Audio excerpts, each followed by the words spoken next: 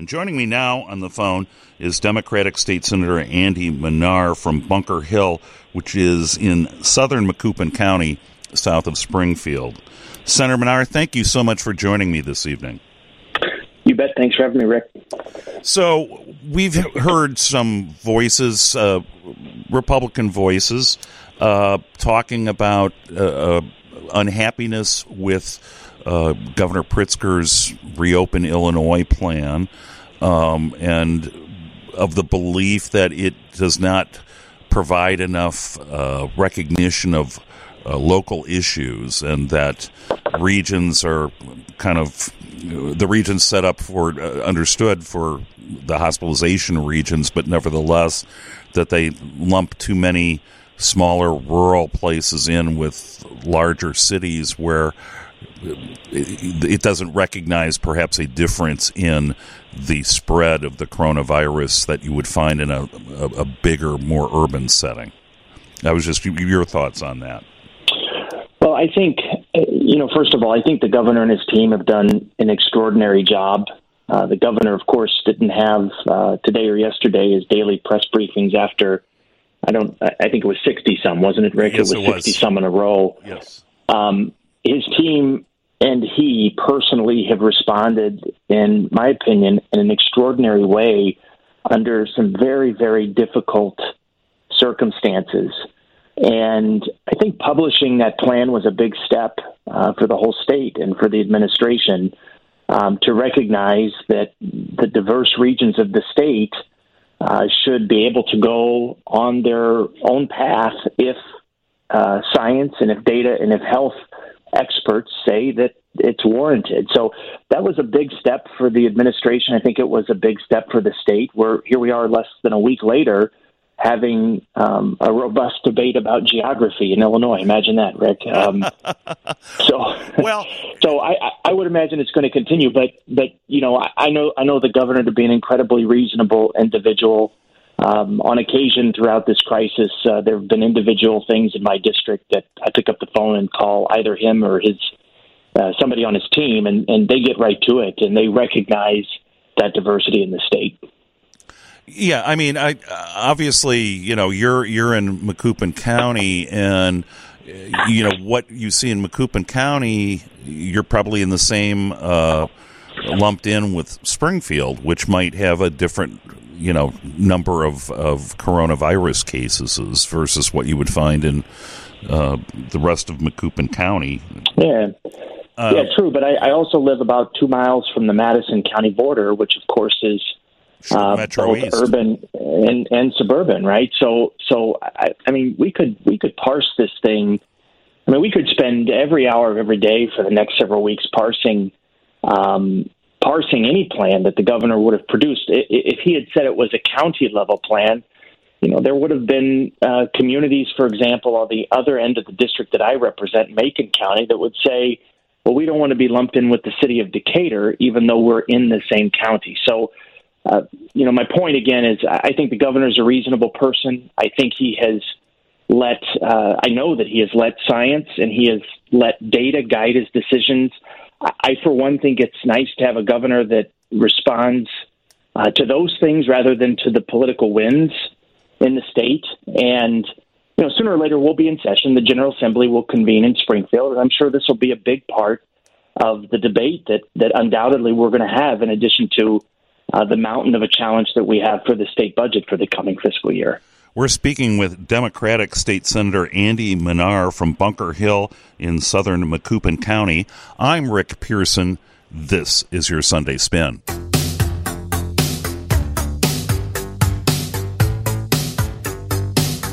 Welcome back to your Sunday Spin. I'm Rick Pearson of the Chicago Tribune here in the WGN Skyline studio. Joining me on the phone, Andy Manar, Democratic State Senator from Bunker Hill in Macoupin County, part of our Voices from Downstate conversation that we're having today. So, Senator, when you were talking about the governor understanding, the regionalism of the state, and also talking about lawmakers at some point coming into session. So then, right now, should we view this Reopen Illinois plan from the governor as right now it's the plan, but maybe take a longer view look that this is more like a blueprint than necessarily the plan? Well, I'm not in a position to answer that question, but keep in mind this is less than a week old, and everyone is frustrated. That's clear. No one likes this situation. No one on the political spectrum, whether you're liberal, conservative, likes this situation. But what the governor released is less than a week old at this point.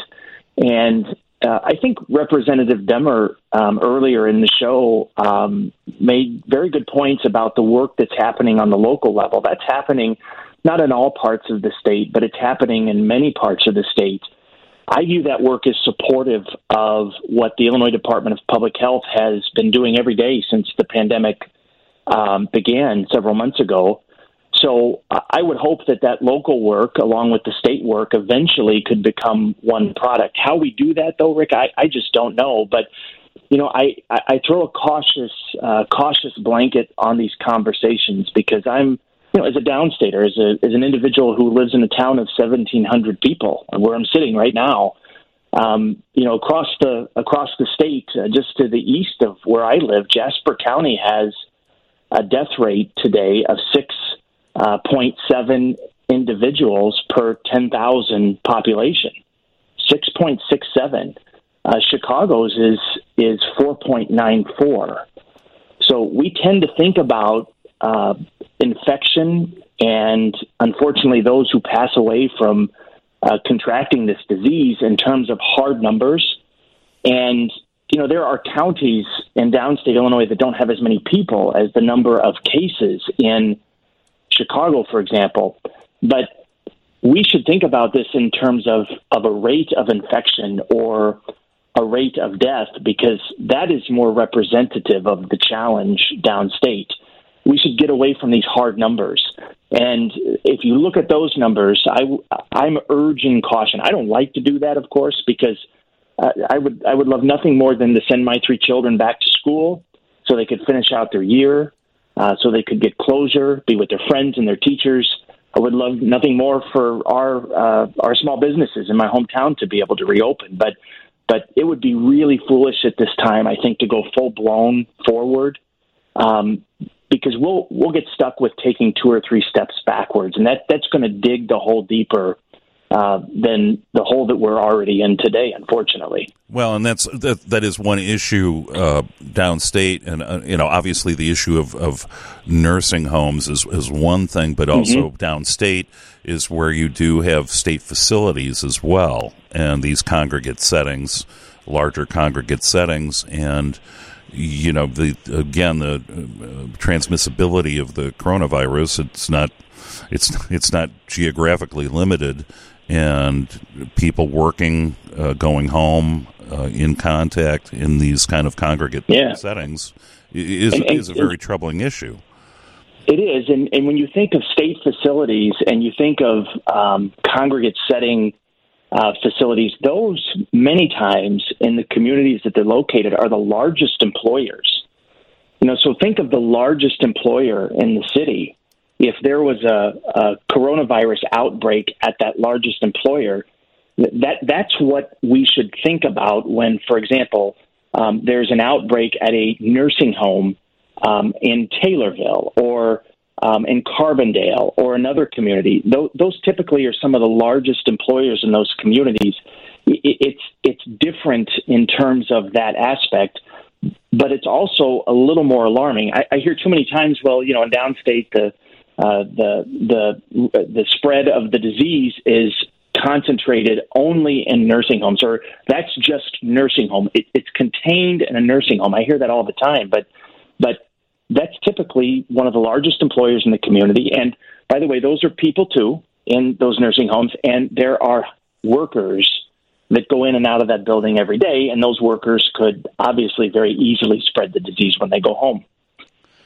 So, obviously you're in a region of the state where we're seeing various county officials, state's attorneys, county sheriffs basically saying we're going to turn a blind eye to the governor's directive, even though it's the local law enforcement and local agencies that are charged with fulfilling those executive orders. Yeah, not so much in my part of the state. For the most part, I would tell you that the work that the local public health departments do in the three very rural counties that I represent, and notwithstanding what's happening in Springfield and Decatur, which are much larger departments, obviously. But even in the three rural counties, the work that the public health departments do at the local level is nothing short of extraordinary through this. Many times because their budgets have been reduced for obvious reasons over recent years. But the work that they do for enforcement is nothing short of extraordinary.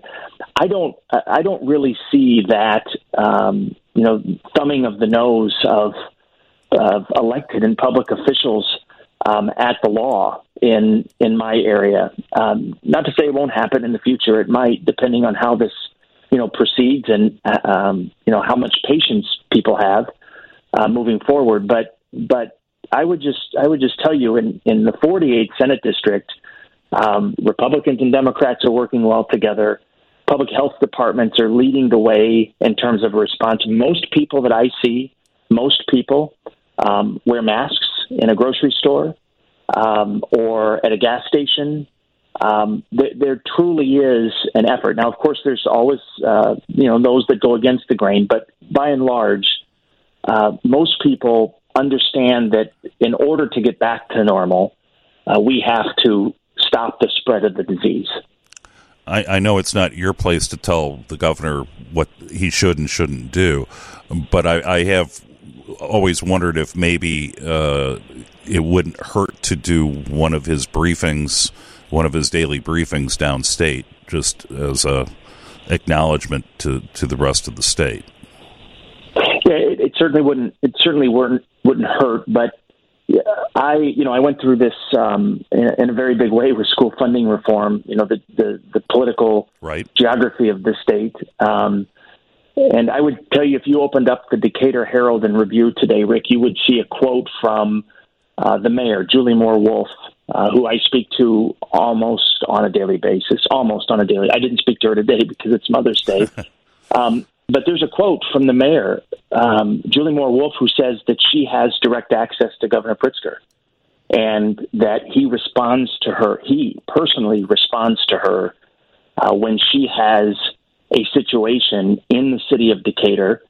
We went through awful situation with a nursing home, and that nursing home was one of the first homes at the mayor's request and my request that the Department of Public Health did a mass testing exercise on in downstate. So you would see a quote where the mayor says that the governor's been overly responsive to her, and that when she needs something, she literally picks up the phone and calls him.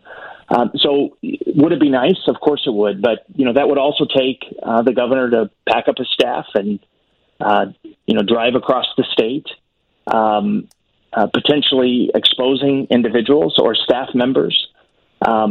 But right now, I think what's most important is that we keep responding in a cautious manner as a state government and letting data and letting science help lead our decision-making process. So at what point do you think the legislature returns? I really don't know. I had a conversation with President Harmon, who's been keeping our caucus up to date in the Senate Democrats, on all of these potential issues, and it's been helpful, for us to share with each other what's happening in each of our districts respectively.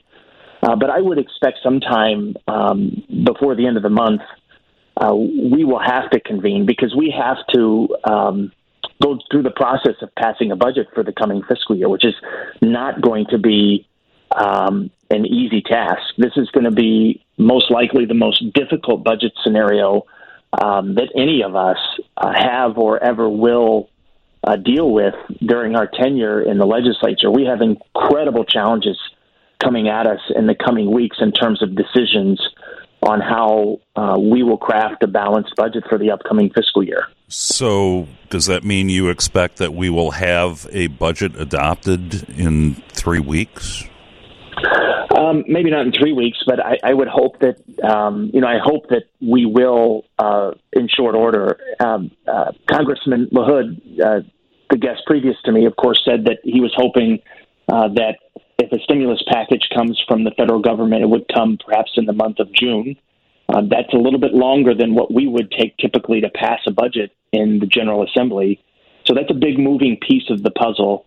But I would tell you, Rick, that in the Senate, at least, Republicans and Democrats, we meet every day. The folks that are charged with negotiating the moving parts of the budget, we meet every single day. And it's a very positive, can-do type of conversation right now.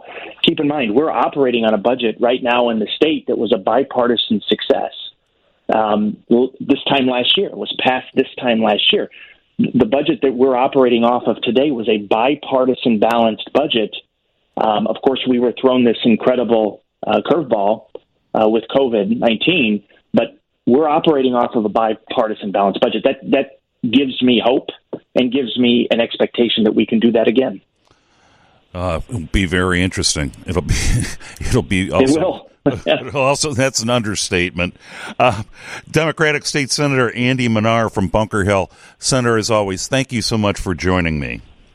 You bet. Thanks for having me, Rick.